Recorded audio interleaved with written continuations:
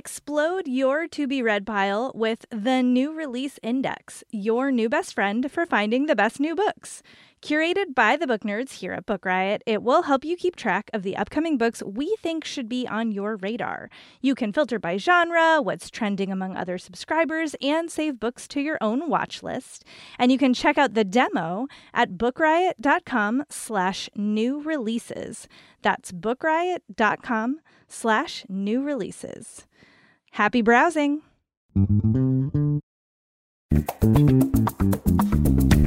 Welcome back to the Book Riot Podcast. This right here is a weekly news and talk show about what's new, cool, and worth talking about in the world of books and reading. Recording on Thursday, July 22nd, 2021. I'm Jeff O'Neill, here with Rebecca Schinsky, coming to you from BookRiot.com. Rebecca, what's going on? Hello, hello. It feels like summer. It's quiet in the book news this week. It is. A little bit light on the agenda. And I had Oreos for lunch, so that's like fully where I am today. I did. Michelle texted me. We do this thing where, since we're both working from home, we just, I guess maybe other humans do this, where we didn't really, before pandemic, have a text each other while we're in the same kind of general area relationship, right? But now it's turned into that because I'm up in on my desk, my setup up in our bedroom, and she's down in our dining table, and so we're a couple floors and one way away. So she texted me this link to Oreos are trying out this new packaging where it makes your Oreo snack pack looks less like cookies, so it doesn't get stolen while you're at work or other places. Right? It makes it look like wet naps or cashew bars or kale crisps or stuff like that. So at first glance, it doesn't have that recognizable, the Pavlovian saliva Oreo response you see when you see that bright blue packaging with the cookie and the white. It's when you think about it, it's a very primal sort of image from childhood, right? It's like, that's what an Oreo, without even the branding, like that's an Oreo cookie thing. So you can switch it up a little bit and you can put it in the refrigerator. You can put it in the backpack. You can put it on the shelf, maybe even hide it from your children, right? You put it with all of your other supplements and, granola and things they don't like. They don't see it. You can purloined letter the Oreo cookies there. I feel like if you are at the place where you're having to generate camouflage packaging for the junk food that you produce, you have really crossed a threshold into success as a provider of junk food. Yeah, right. It's the pinnacle of brand, right? When you need to do something like that. It is. Yeah, we have sort of a perpetual, are there Oreos in the house? And, inevitably there aren't when you really want them to be. But when they're here and it's the middle of summer, there's something very revert to childhood about this time of summer for me. I can't spend my days just in a swimming pool eating goldfish by the handful. But I can have Oreos for lunch. I'm a grown-up. The most remarkable thing about what you just said is not about the Oreos for lunch. It's that you and Bob don't actually know exactly how many Oreos are in the house at any time. Because I got to tell you, I'll forget people's I've known for a long time name, where I met them from, my kids' birthdays, but I can tell you right now what kinds of ice creams are in the freezer, their relative fill level. If you gave me a dummy carton of all the ice cream, I could mark on the side with a Sharpie how full it is, how many Little Debbie oatmeal cream pies are left in the box on the top of the microwave, what the chip situation is in all of our 3 chip bags. I can't not know this. It's there. It's just in the background. It's just there all the time. I cannot. It's like those people who, if you trade stocks for a living or something like that, you have the ticker tape going and you're always, that's in my brain. What's our snack status? Where are the snacks? What am I not eating right now? What could I eat later? Yeah, I don't have that about the Oreos. Incredible. But this is why I do always know if there are Doritos in the house and how many Doritos there are. Yeah. And if someone has touched them since the last time that The nice thing about Doritos is that there's an early warning system because those bags are so effing loud.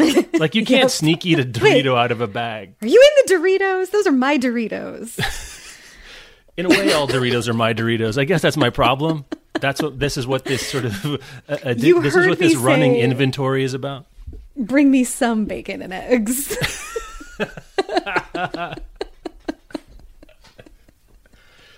Do you do? This is something my brother introduced me to with Doritos. You can tell how light the agenda is. Doritos, but you use coleslaw as a dip. Is that a thing you know about? Is that a thing No, I've never heard of that, but I'm open to it. Next time you're opening one of the many nachos that you have in a spreadsheet, keeping track of how many full. And also, I guess another thing that's important to note is not just how full the bag is, but what's the relative ratio of like full-size chips to like the dust and remnant stuff at the bottom. Yeah. Right. Mm-hmm. Take a full-size Dorito, and I recommend as generic a chemically pre-produced coleslaw thing as you can find at the store. And just take a nacho cheese Dorito. This doesn't work for ranch. That's garbage. No one does that. Can't handle it. Nacho cheese is God's preferred flavor of Doritos. That's right. Yes. It's the canonical Dorito show title. You dip it in like it's just dip, and just see how that works for you. I'm into this. I like it. Yeah. I did some cooking experiments in early COVID just to, occupy myself while everybody was squirrely. And one of the things that I did was bread chicken tenders in crushed up Doritos instead of in breadcrumbs. Huge fan. That business was delicious. I think you've learned well from, I assume, like you did. Like I have a very robust culinary memory of church potlucks. Oh, and yes. one of the things we did, the royal we of Protestants in the Midwest, was crush up random things and put them on top of cheese-based casseroles. Oh, right. Do people even eat bags of whole Ruffles potato chips? Because I'm pretty sure that they just exist to be crushed up on top of a casserole. Yeah. French's onions. Cornflakes. Oh, yes. Mm-hmm. Just there's a whole... I encountered, and I hadn't seen it for a long time because I don't look for it. There are these little... I'm not even sure. They come in their own bespoke canister. I've never seen it in any... Yeah. Well, this is related to that. This is the potato sticks. Is this something you're familiar with? Oh, no, but it sounds like I should be.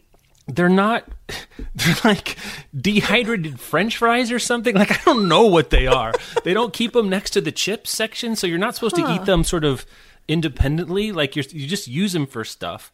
And I think their sole purpose is to crush up and put on top of green bean casserole related objects or anything you put a Campbell's cream of X soup into. Nice. Mm-hmm. It's additional option for getting some crunch on the top.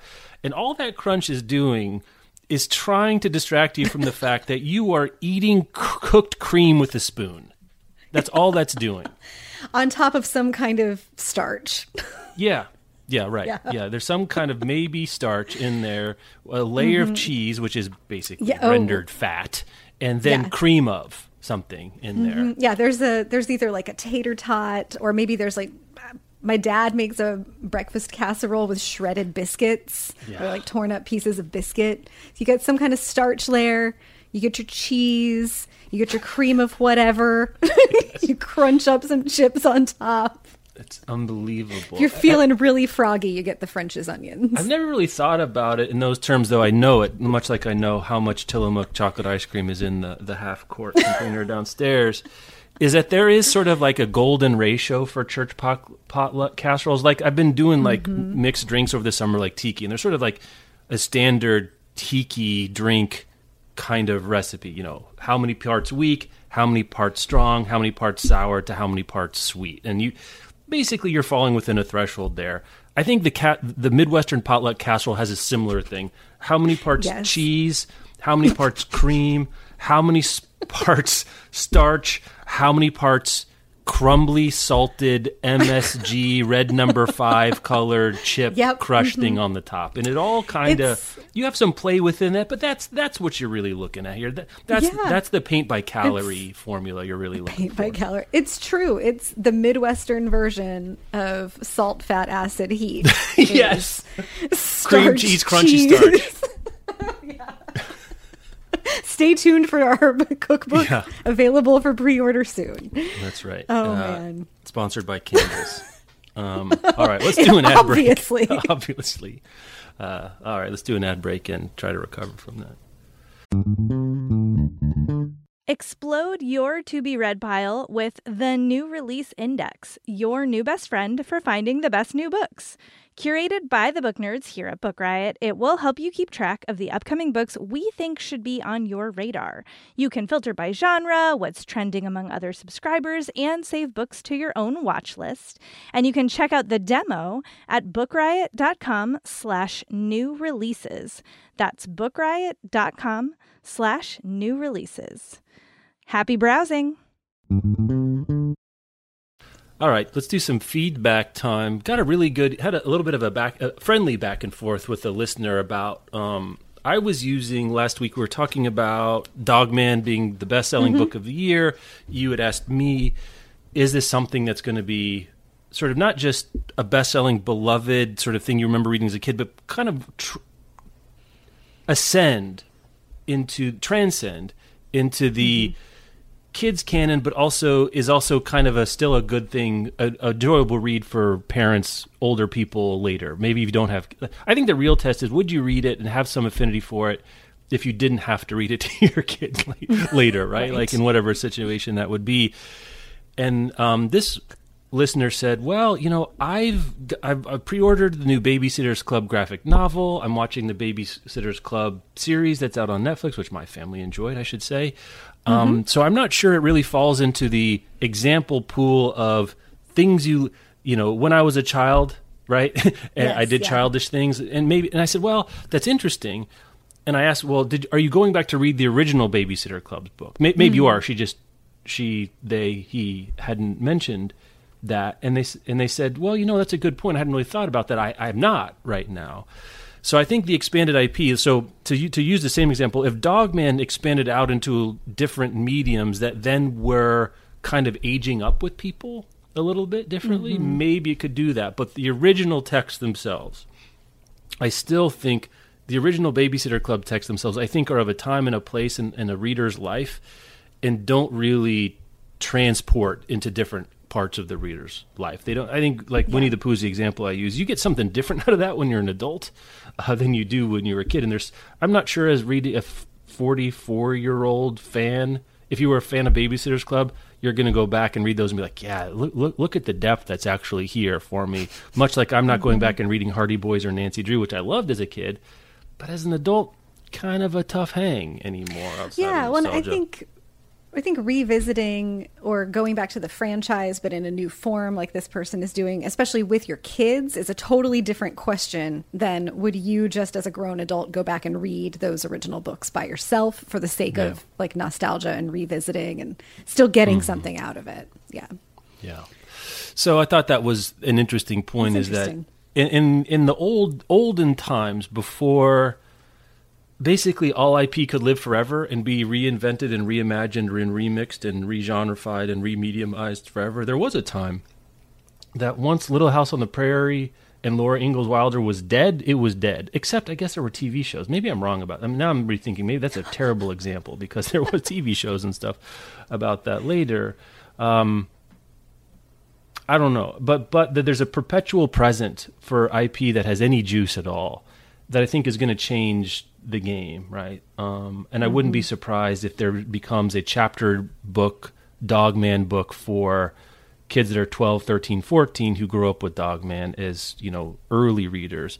Or there becomes, I don't know, graphic novels a little bit later, or video games, or a limited run Netflix series for teenagers, or I don't know. It's hard to imagine Dogman having sort of like adult appropriate content integrated into it, but could it be where,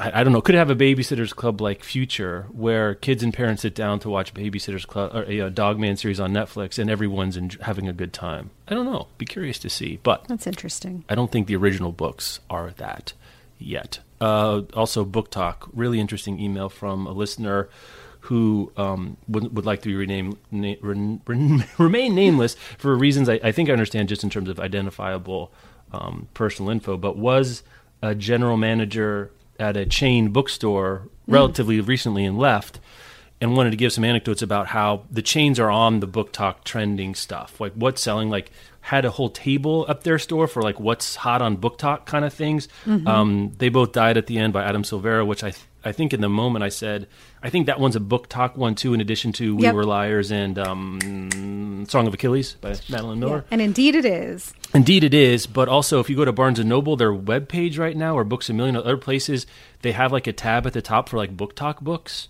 You go into most chain bookstores. Now, I haven't been in a chain bookstore in almost 2 years at this point, so I'm a little out of the loop for sure on this, but it sounds like it's a known quantity.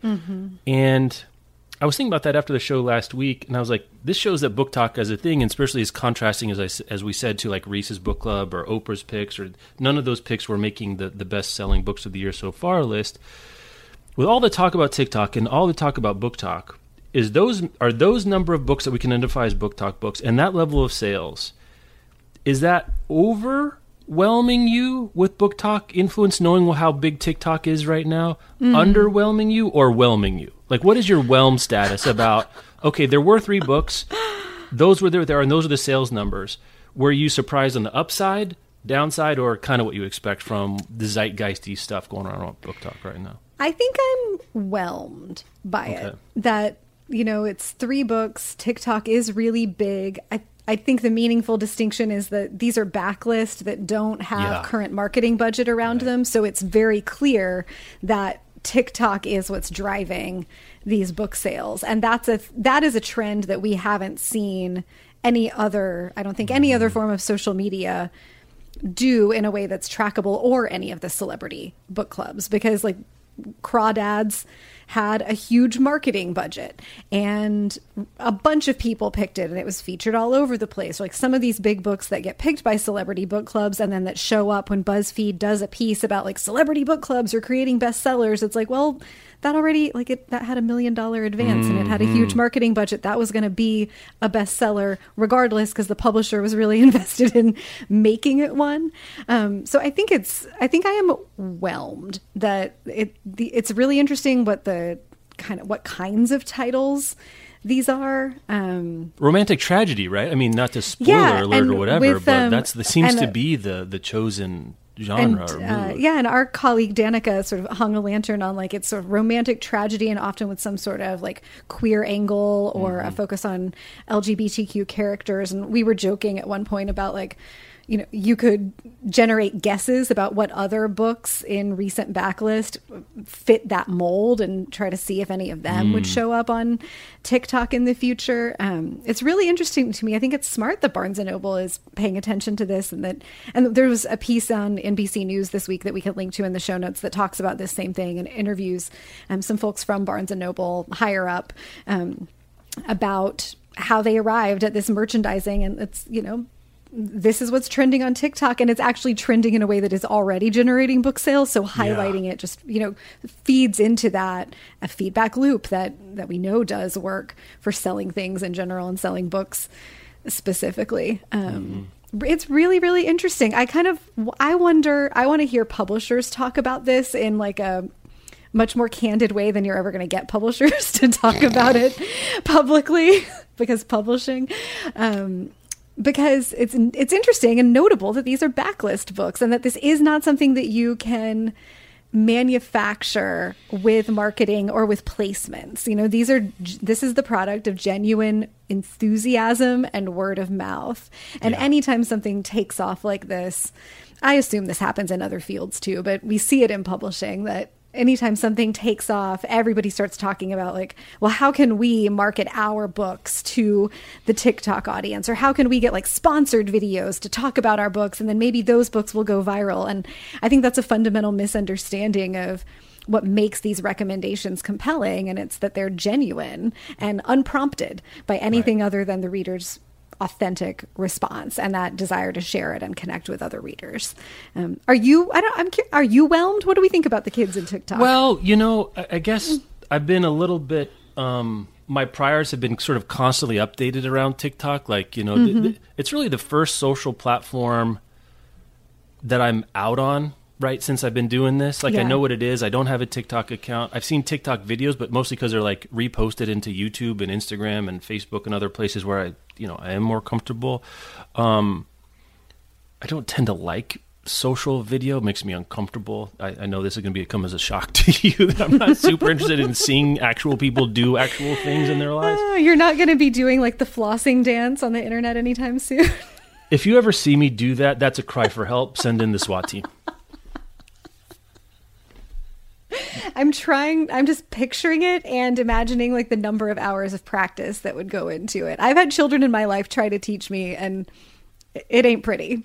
I think if I needed to floss in order to send friends and family a coded signal that I needed help, I don't know that I could do it if my life depended on it. It would be like... Is Dad doing the Macarena? Is that the twist? Wait, I don't think that's the twist. He's going... Not twisting. That's more back and forth. Jeff, blink twice if you need help. Anyway, back to your original question, which is I was hoping you would ask me because I was thinking about this week, is... I think if you would have told me this 4 years ago, I'd be like, oh my God, TikTok is a beast, right? Because, and this is where I want your help, is I don't remember an equivalent thing of looking at bestseller lists with you and saying, that's a Facebook hit. That's an Instagram hit. That's a Twitter book that we can account to. Like, we've had this cloud of social and how it matters. But in terms of saying we can attribute I'm comfortable saying at this point that these books aren't here without, and they don't sell nearly as much as they do. They're not appearing now on these lists without TikTok and TikTok alone, right? Mm-hmm. Which is remarkable, actually, that this is now the most powerful book-selling force we've seen on social. Like, I think other things have contributed to, like, the tide of word-of-mouth amplification, and those spaces matter. But to singularly matter in this way, I think is fascinating. I think the other thing I would like to know is how front-heavy is this list? Like, what are the next 25 books that if we had the truth out there about TikTok contributing to their sales, are there a whole bunch of other ones that have sold 40,000 copies or 20,000 copies as backlist titles? Because as you know, that's a huge deal too. Yeah, it's a huge deal. And I think some of it has to go just to base rates of usage. Yes, like it's like 10% of Americans are on Twitter and even fewer are active. And Twitter's been around long enough that it's not cool for teens. It's not cool. Hello, fellow kids. Hello, fellow kids. Yeah. Yeah, it's not cool anymore. And I just Googled, TikTok has 80 million monthly active users in the US, which is way more. Triple? Yeah. 3 to 4 times, I think, what Twitter does. And most of them are in the 16 to 24 age range. So just the powerhouses of that's the group that advertising wants to target, that you want to sell your stuff to. And word of mouth is really powerful there. I think you're right. If we had heard about this 4 or 5 years ago, of like a social platform is going to be able to do this and they're going to do it with backlist books. Yes. I would have been like, oh, how? How? What? Is this, what's going on with that? Yeah. That TikTok algorithm is pretty, like, frighteningly powerful, as I understand it. I think that piece was understood by me in terms of what TikTok is as a medium, what the technology that drives it that makes it a little bit different. Like this ability for the algorithm, or not even ability, I think all the platforms has ability, this desire on the part of ByteDance and TikTok to have a pathway from people who have like sort of no following to become pretty damn famous pretty quick based on algorithmic or other kinds of things that it's doing. Seems like it's really putting lighter fluid on virality in a way we haven't seen before. And I think another thing is who's on TikTok and how they use it is different than who's on Twitter and how they use it and who's on Facebook and how they use it. And the algorithm right now in TikTok is not just neutral like it was in Facebook and Twitter in the old days, but it's actually trying to amplify creators. And what we've seen over time is Facebook and Twitter clamp down on that. And I think it's interesting. We've always wondered from sort of a company point of view, it's like, it's kind of weird that from an ad dollar point of view, it's made sense for Twitter and Facebook to be like, we're going to ratchet down the organic reach of stuff so you have to pay for stuff. Which if you're trying to make a whole bunch of money, I guess makes sense. But if you're trying to get people to really see a bunch of stuff they really like from the people they want to see, it seems at cross purposes, right? Right. Yeah, and I think this algorithm is super good at knowing what you like really quickly and serving you more of it and generating that feedback loop. I read a really fascinating piece a couple of months ago by a person who said, and if you Google this, I'm sure you'll land on the same piece, listeners. TikTok knew I was bisexual before I did. That's like the take of the piece. And the writer was like, TikTok somehow gleaned from the other things that this person was liking and was interested in on TikTok that it should start showing them content related to bisexuality. Yeah. And they were like, oh, that's interesting. And then over time of like seeing this content, realizing that they related to it, had that like light bulb aha moment of like, oh, actually, this is a piece of my identity. And TikTok somehow knew this from my interests and interactions before I did. Right.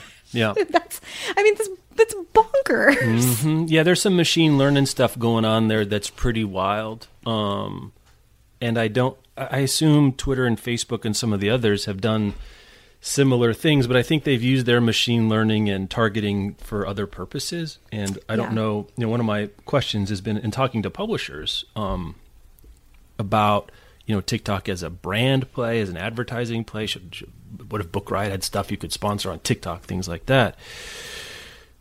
I'm not sure that you can ride the lightning, right? I don't think you can ride the lightning. It's like saying, lightning would be a great source of power if we could just know where it's going to strike. It's like, well, except that's the thing about lightning. Unless you've got a DeLorean and a Mr. Fusion and Doc Brown, you need some unusual circumstances to be able to ride. The nature, the power of the lightning is part and parcel of its unpredictability. And I think probably right now, your best guess would be to see that there's a market out for these kinds of books, right? Try to put more of them out and think about, like publishing really frankly does right now. It's like they need to bet on all the roulette wheel squares, right? It's kind of like investing in an index fund. Not all of them are going to be winners, but you're going to hit enough that more bets on more different kinds of things means you're going to have more winners, and those winners pay for everything else. I think what's happening now is that this is just where word of mouth is. There is no crawdads this year, except for crawdads, right? But this is where those kinds of things are going to happen. This is 50 Shades. 50 Shades happened word of mouth. Yep. Maybe other things can still take that traditional, but this is word of mouth. This is just all we're talking about now. It's just word of mouth. And then in a lot of ways, I think TikTok is the natural kind of endpoint of social media. It's video, right? It's as close to in-person as you're going to get. So it's not just images. It's not, Twitter was the basic. It's like code. You can send 140 characters. That was the very beginning of social media. Then we had a little more characters. Then we had links. Then we had images. Then we had some video. But this is really, I think, the end point of it, is where there are many production houses, and these are many video studios, and people are doing and becoming visually eloquent on their phones in a new kind of way that we've never really seen before. And I do feel like TikTok happened to get the right things and were motivated in the right way to have this short form video be a real thing. But it makes a lot of sense to me that this is the pinnacle of a social kind of medium, because it's the closest thing to actually being in the room with someone, which is what I think we're all kind of replicate on social media.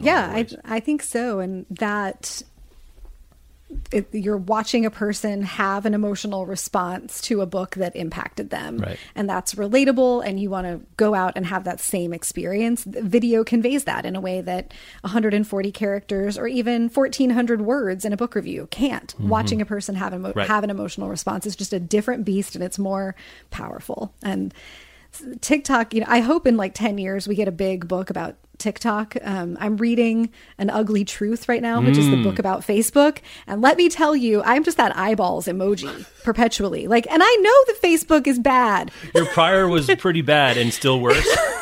It is still worse. But one of the things that comes up repeatedly is that one of the repeated issues that Facebook runs into, especially with respect to how misinformation spread during the 2016 election and now what we're seeing with COVID information, is that Facebook's algorithm just sees that you paid attention to something and it reads all attention as good. It's like, did you hover over this for a long time? Did you click it? It doesn't know if you clicked it because you're interested or you clicked it because you're hate reading or whatever.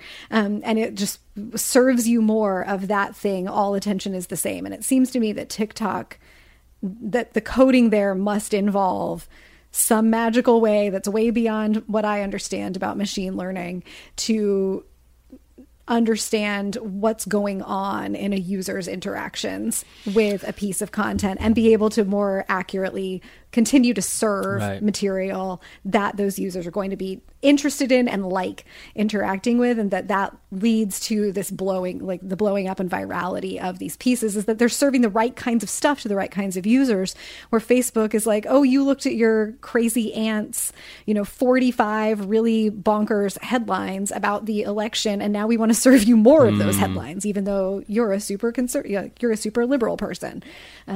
I think that distinction is going to be meaningful. And in the long run, like, we've never seen a book get made on Facebook. We've never seen a book get made on Twitter. I think there are just too few people, and people read too few books in most years for that to happen. I think that's right. Like I said, I think it's become part of the firmament of what word of mouth looks like. That the normalization of informal personal video, I think, is the thing to understand about what TikTok and word of mouth does writ large, but especially in the world of books, where it became normal for people to talk about a book they just read, and then I guess in this case, cry about, get emotional about it, communicate. That's something other people were looking for. But to really, I think the physical parts of word of mouth is a phrase we get lost in. It's like in-person, person-to-person recommendation has been word of mouth for, the existence of selling books as we've known it up until, 5 or 10 years ago. But that the kind of interaction you have with someone speaking in a video and doing human nonverbal communications about their excitement or interest in a book is different than just posting on Facebook or on Instagram or on Twitter about, I really like this book. You could say, basically communicate the bulk of the same message, but it just lands differently. And we needed, it required a normalization of consuming and creating informal social video to really harness the power of platform and word of mouth in quite this way, where you get these out of scale bestsellers. And I would bet now that we're going to have every year, what are the TikTok books of the year? Or what are the social video? Will TikTok be the place it happens? That's easier to show up. We see Instagram, we see Twitter, we see all these other platforms. Like Instagram's really going to try to go video first. I'm not sure if people out there know that's coming for Instagram in a lot of different ways. They're trying to catch TikTok because Facebook couldn't buy it like they did some other competitors in the future. How much do all of these places converge upon social short form video informally? And so it'll be just, what was the social video book of the year rather than what's the TikTok book of the year? I'd be curious to see. And even how long it lasts for TikTok is an interesting and really open question. That so far what we've seen with social media is that a platform will have a few really big years, and that as those users that were in this target demographic, like 16 to 25, 18 to 25, as those users age out of that target demographic, the folks who are in the next generation of that group are on a different app. It's like something else will come. I think we're likely to see it be video based. Again, that does feel like the logical end point of this stuff. And the audio only ones, like Clubhouse. Clubhouse. Yep. I was like, Talk Club? That's not right. Welcome to summer in I my bet brain. At talkclub.co, if you have that domain, you could go get a Series A round for $12 million right now. It's a club and you talk in it. Yeah.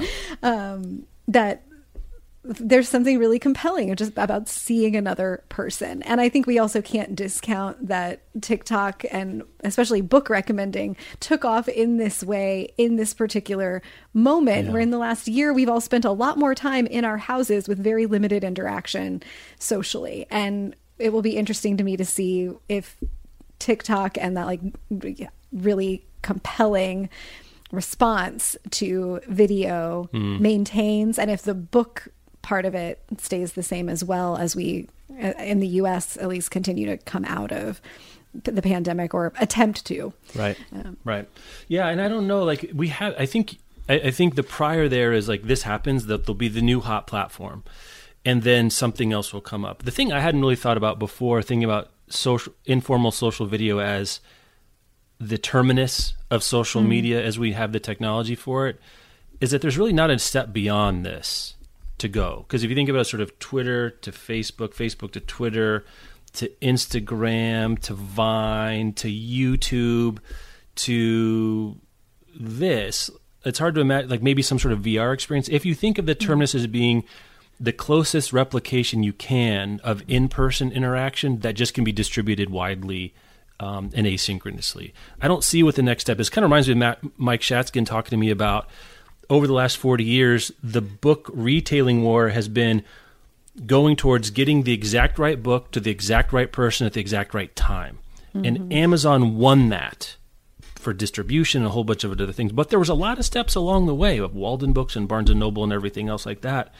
But the get it tomorrow for 40% off cover price and we have everything, there's nothing beyond that, right? I mean, that's one of the terrifying things, I think. Terrifying, or whatever, like, I'm not sure if it's terrifying, but like that's kind of the end of getting the book to the right person at the right time. Get it, I guess there could be get it right now. Well, that's Kindle, that's ebooks, that's digital audio, get it right now, yep. There's no way to, there's nothing beyond that, so it's hard to compete with that.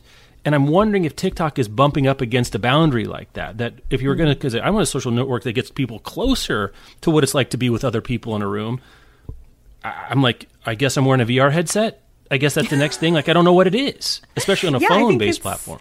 Yeah, I think VR might be a way of it. And then there's a real like futurist version of this that's possible where it's like, let me just beam you straight into my brain. Right. You know? Yeah.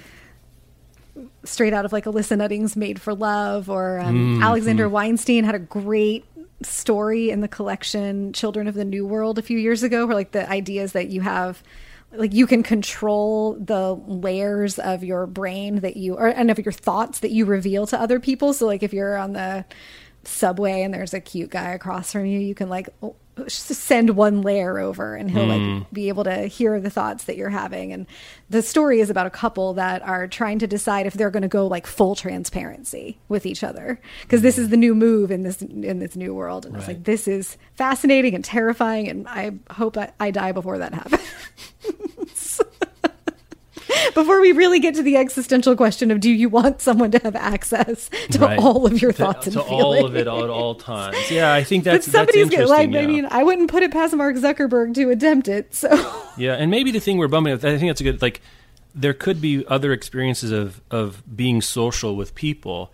But if you think of the phone as the barrier, I think that's the other thing we're talking about here, is the phone also has improved, and the data networks that go along with it, your ability to record high-quality video, transmit it, upload it, send it, share it, download it on the move. So there are social media infrastructure things that are in place now that weren't in place 10 years ago. Much like we didn't have ISB, didn't have barcodes, right, for a long time in book selling. Inventory management software, shipping, all those kinds of things that, we needed some technology to get here. But as my phone exists, I don't see what the next thing is. I know Apple's working on AR, augmented reality stuff. I don't think that actually helps you in this particular card. I do really think that a lot of what the opportunity is to get people close to other people in a social networking kind of way is captured by what TikTok is. And maybe you could beat TikTok in some other way, but in terms of what the format and experience is and how much is a first mover advantage there is, I think is super interesting, because no one's competing with Instagram for just like photography based. We had a Hipstamatic and these other things. Like one of these wins per sort of medium, so to speak. Twitter beat Tumblr, Facebook beat MySpace, and I'm sure there's other things. One day at a time. There's a bunch of other things that did it. So for each iteration, there was kind of one winner. But if there's not another iteration, there may not be another winner, I guess is the simple thing to think about. So, all right, let's do another sponsor and we can talk about headlines. Headlines, news from the world. I don't know. Where do you want to go? You choose I want to get excited about Prince Harry writing a memoir. So you're excited about this. That's what you just told me you're excited about. I acknowledge you saying that you're excited about it. This is my affirmative response to your emotion. Mm-hmm. So Penguin Random House announced this week that they have acquired Prince Harry's memoir, which will be coming out tentatively in 2022. Quote, an intimate and heartfelt memoir from one of the most fascinating and influential global figures of our time.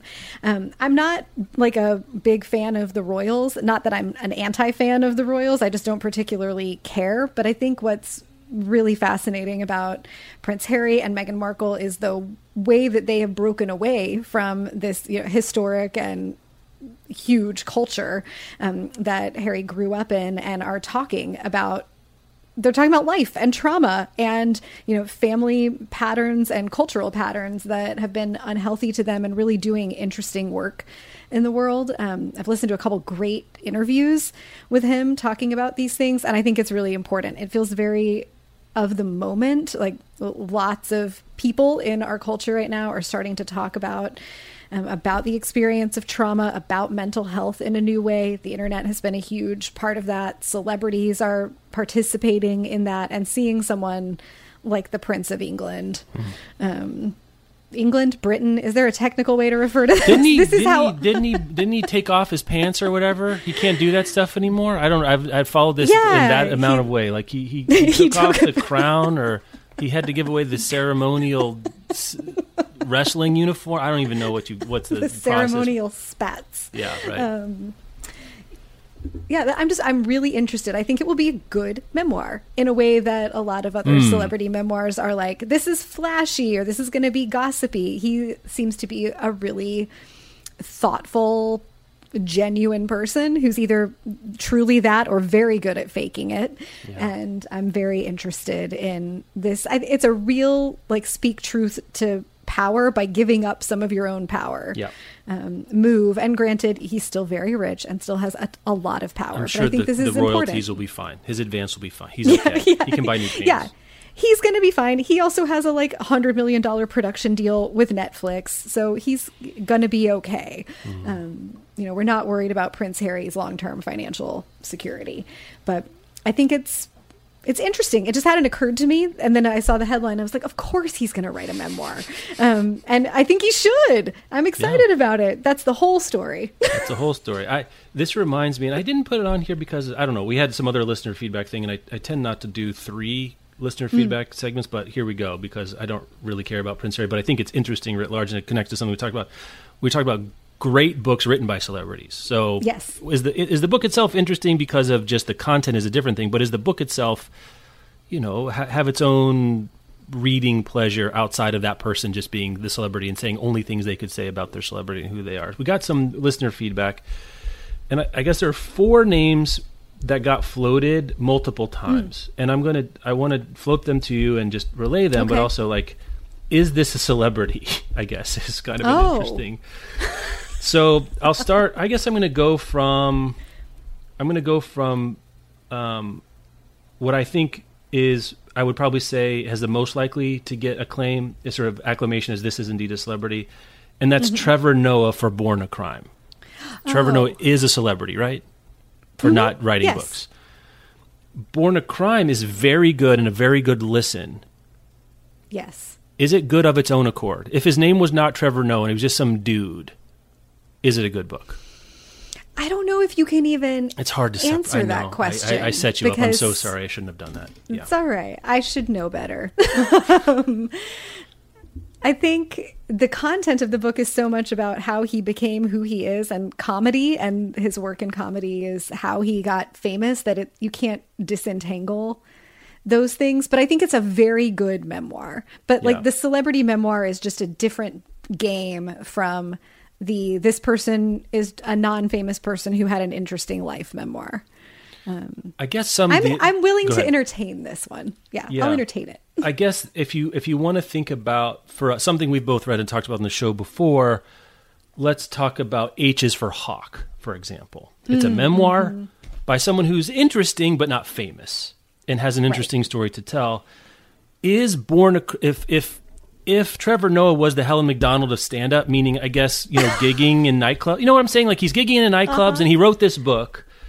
are we talking about Born a Crime like we will talk about H's for Hawk? I think there's a chance we No. are. Oh, okay. No, you're not. That's fascinating. Oh no, Say I more think about we're that. just talking. I think we're talking about Born a Crime because it has Trevor Noah's name and face on top of it, and that like it's a perfectly good memoir. But if it had just been published by an unknown name with some kind of mid-list advance, I don't think it would be a cultural conversation piece. So I it's don't not think we would talk about it in educated. book It's culture. not No. H's for Hawk. It's not that kind of a book. So by that test of it doesn't meet our criteria, because I guess I'm really looking for a book that's equivalent of H's for Hawk or educated or something like that, that's written by a celebrity. So that one is not it. Another one, Patti Smith.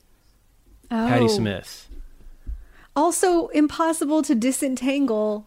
Right. But that is Just Kids is a really excellent book. I think that I one, agree with you on that. Yeah, that one passes my smell test that's a great book, whether she's Patti Smith or Becky Jones. If she's Becky Jones, who plays acoustic covers and has been gigging and has some fans, but is not Patti Smith, that could be It's still H's a for great Hawk book. or something like that. I agree with Yep. you on that. These other two, I've read books by Josh Ritter and John Darnielle. I think is how you say his name. So these Oh. are lead singers of indie rock bands, Mountain Goats. Josh Ritter's independent. I don't think we need to evaluate their writing chops, because I don't even think they're not celebrity. I don't count. These aren't celebrities. I don't think. Do you? Not capital C like A-list in a way Yeah. that their celebrity would. I think that fans of John Darnielle and the Ritter guy have bought their books and enjoyed them, but they're not like breaking out beyond people who already knew who they were, and those are not household names. Yeah. Okay. So those are the four names that appeared multiple times. Thank you for that feedback. I wish I had thought of Patti Smith. I was especially mad that I didn't think of Patti Smith. Yeah, it does. It seems like a really obvious one, but it also didn't occur to me. It's such a good book. So anyway, we were talking about celebrity memoirs and the Harry book. So yeah, I think we can distinguish between the one that you want, if you just, the content is what you're there for, versus the reading experience is what you're there for. For H and for Hawk, the reading experience, therefore, it happens to be about goshawks and falconry, which, whatever. And that, I guess that's kind of where I'm drawing the line. Like, would you be there if you didn't know what the person was, or really had no sort of neutral about the content of the book? And I think Patti Smith is the one I can think of. I think that's the winner in the barn, for an example, here at this point. I want to talk about this piece for a minute. Kelly Jensen wrote for us on the site about the Niles Public Library in Niles, Illinois, which is an exurb, I guess, of Chicago. I don't want to recap the whole piece. I think she's on the thing the headline is demolishing public libraries from the inside, which I think is a canny way of putting it. It speaks a little bit to our commentary on the Texas library who pulled an event that they were going to do around the myth of the Alamo, or whatever that title was, which also we got feedback on. Oh, I forgot about this. Is good feedback from someone who works at Book People, which is the largest indie bookstore in Austin. Oh, yeah. That's like right across the street, apparently, or real close by. They can't keep copies of that book in stock. It's back ordered. They sold Glad to hear it. So welcome, Barbara Streisand turns her side to the worst profile yet again, to this sort of thing. So, it's not sort of someone coming from the outside, but it's from the inside, from the board in the case of the library. And this case, where there was a local election, there are 3 library board seats open. The local election participation rate, Kelly mentions here, was 8.4%. So only the hardcore voters came out in this community, and those hardcore voters elected people who wanted to gut the library of the budget. So you can't say it's not what the people want, right? Or you can't. It's like, what's the problem here? This is the will of the people. They're duly elected, everything else. But this is happening. This happens. It's consistently rated among the best in the country. Sarah won an award last year for public relations and communications. They've raised their circulation. They've raised their users. Really sounds like the model of what a library should be for a community and can be. And some people came in and got out the Swanson. I mean, this is the Ron Swanson thing of like, just got it. Got. And I'm not sure. I mean, this is what can happen if you don't pay attention, I guess. Like, there's a lot of attack vectors on these cultural institutions, especially ones that promote things that a certain element is not interested in promoting. But they're cutting all kinds of stuff. And the board would now have final approval on all hiring across the library, taking it out of the local managers and branch managers' hands. I guess vote. I mean, I'm not sure what to do. Yeah, I guess that's the only thing to do is like to see where these power structures are. And, I don't remember where I heard this. If someone knows, that on a pound for pound basis, in terms of effort of getting there, and the impact that you have in a democracy is like your local school board. Like it's easiest to get elected to a school board and you have a huge impact on your local community. I don't think a library board has quite that, but it's not too different. I don't even think about the library board. I couldn't tell you how the Multnomah County Library here in Portland is run. So I'm part of the problem, or I guess the opportunity space for improvement is my spin on that. But I couldn't tell you how my local library is administrated and whether I should be voting for who or what. Yeah, I think it's notable. I mean, low turnout here is 8.4% was the turnout for the election, and that many of the rolls on the ballot were uncontested. Mm-hmm. So vote and run for something. Run for something. Yeah. Run for something, friends. I read a piece last week. I can't remember where it was in my, morning consumption of what's happening in the world, about how this is happening. That piece was about city councils, that the MAGA folks are rebranding and shedding the most sort of publicly objectionable parts of their platforms and removing the slogans that they know that people are going to come at them for, so that they can package themselves as, nice folks who are running for city council, or who are running for the school board, or who are running for the library board. And we're not paying enough attention to that. And there aren't enough progressive folks running for those spots instead. And when this happens, this is just a collision of several vectors of, people aren't paying attention. Maybe people don't even know it's a thing to pay attention to. People aren't running for it. The folks who are motivated to run for these things right now are the ones who are motivated to take their power away and to gut them. And the way to combat that is get motivated to run for it and keep it alive and save it. That this is real. And I think Kelly's headline here, that this is a warning, is right on, that we're going to see this happen more until we on the left get ourselves anywhere close to as organized as the folks on the right are about going into the spaces where you can make this kind of impact. And we've got to get there. It's really worrisome.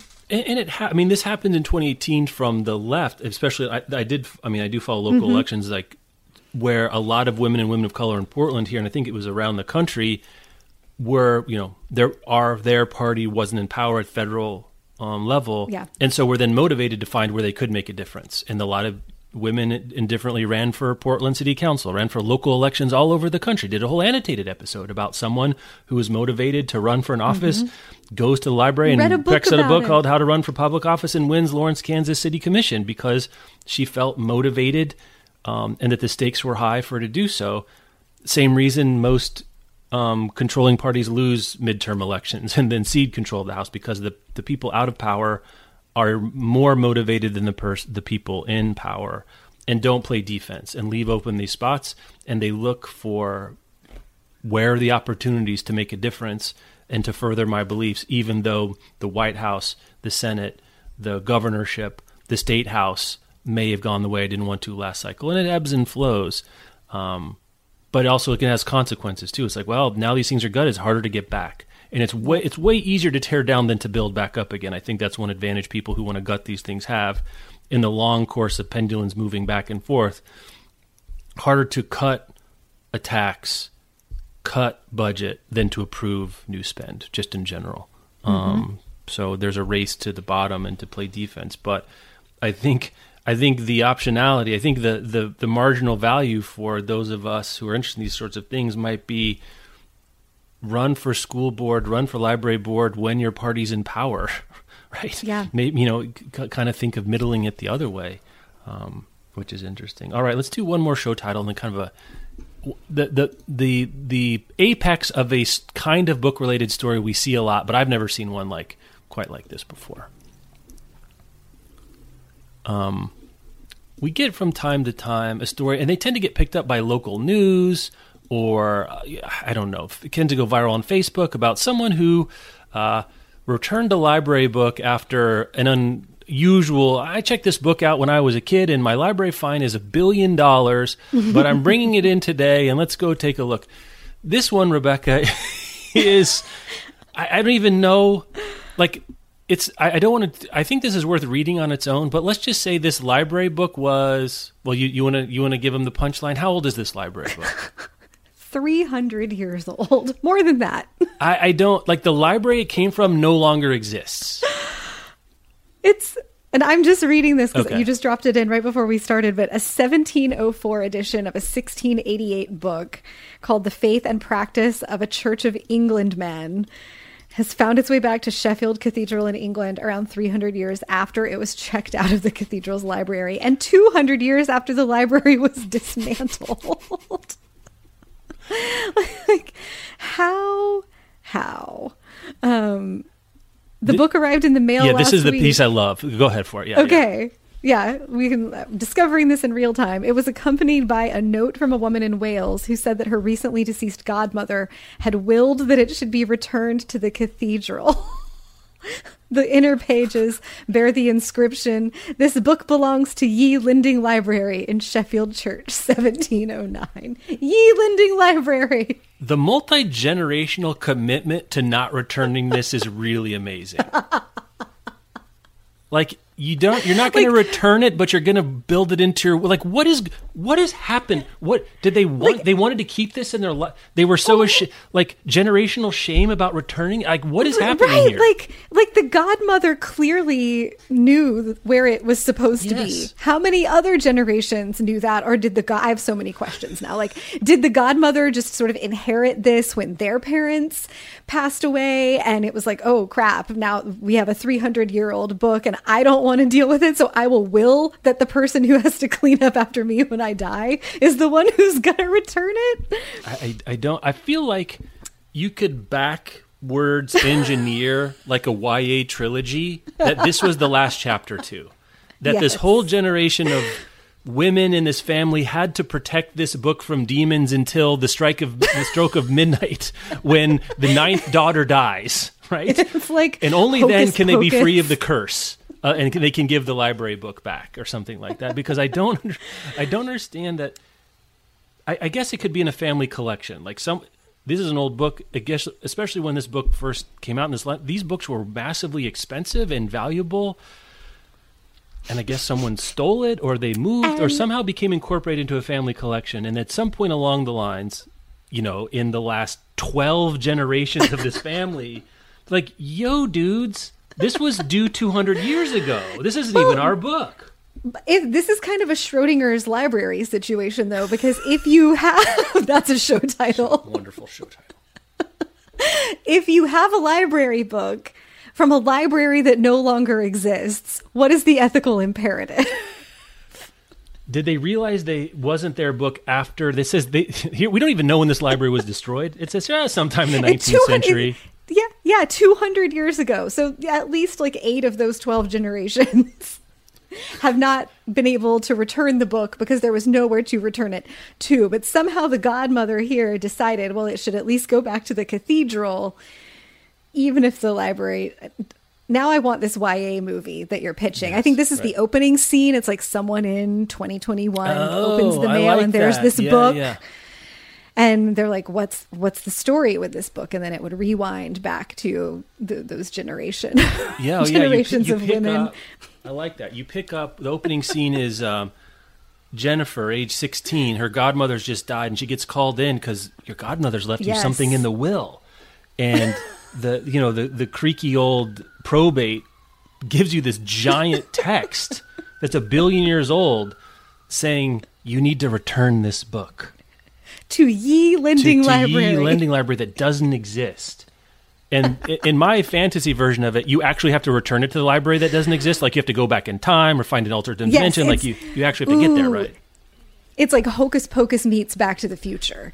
Can you give me the 10-second thumbnail of the plot of Hocus Pocus? I think I saw it once in the mid-'80s, so what's the Hocus Pocus hook here? There's like a cursed book Okay. that if Well, there you go. I Yeah, think okay, there's perfect. I think it's in the book, these kids come across this like old cottage, they find this book of spells, and when you do the book of spells, which also happens to be on Halloween night, it summons the Sanderson sisters, and the Sanderson sisters are going to like come after the children unless a virgin lights the black flame candle. And there's singing, and there's a cat that talks because he's actually a human boy from 400 years ago who's trapped in the body of a cat. But I think that Hocus Pocus is the right flavor of vehicle for a story like this, plus Back to the Future. Okay. Yeah, so we're not talking Shadow and Bone here. We're lighthearted. This is fun, zany, romp through time and space. There's whimsy. Yeah. Yeah. I also there's multiple leads to bury here. The title is The Faith and Practice of a Church of England Man, a real page turner. Yeah. Some dudes, how I'm pious. Also, it's a 1704 edition of a 1688 book, which means that The Faith and Practice of a Church of England Man was in print There's multiple editions. for multiple decades. Well, how are the Church 16 of England at least mans 16 years of supposed print to know for what to do? I don't know. If there's a thing that I know about generations of men, it's that they like to write books about how they behave, what people should do. Really tough stuff, but a wonderful story. More questions than answers. I should say this is a piece of Newsweek by Carolyn Tien. There'll be a link in the show notes, as there always is, to the stories we talk about. BookRiot.com/listen. You can send us feedback, podcast at BookRiot.com. And If thanks you so pitch much, this Rebecca. movie, just give us credit. Just a special thanks. I don't need points. I don't need anything off the invite us back to end. the premiere. Yeah, or even just, a shout, tag us in your gown on the red carpet. That's all we need There to you do. go. All right. Rebecca, thank you. Have a good one. Talk to you next time.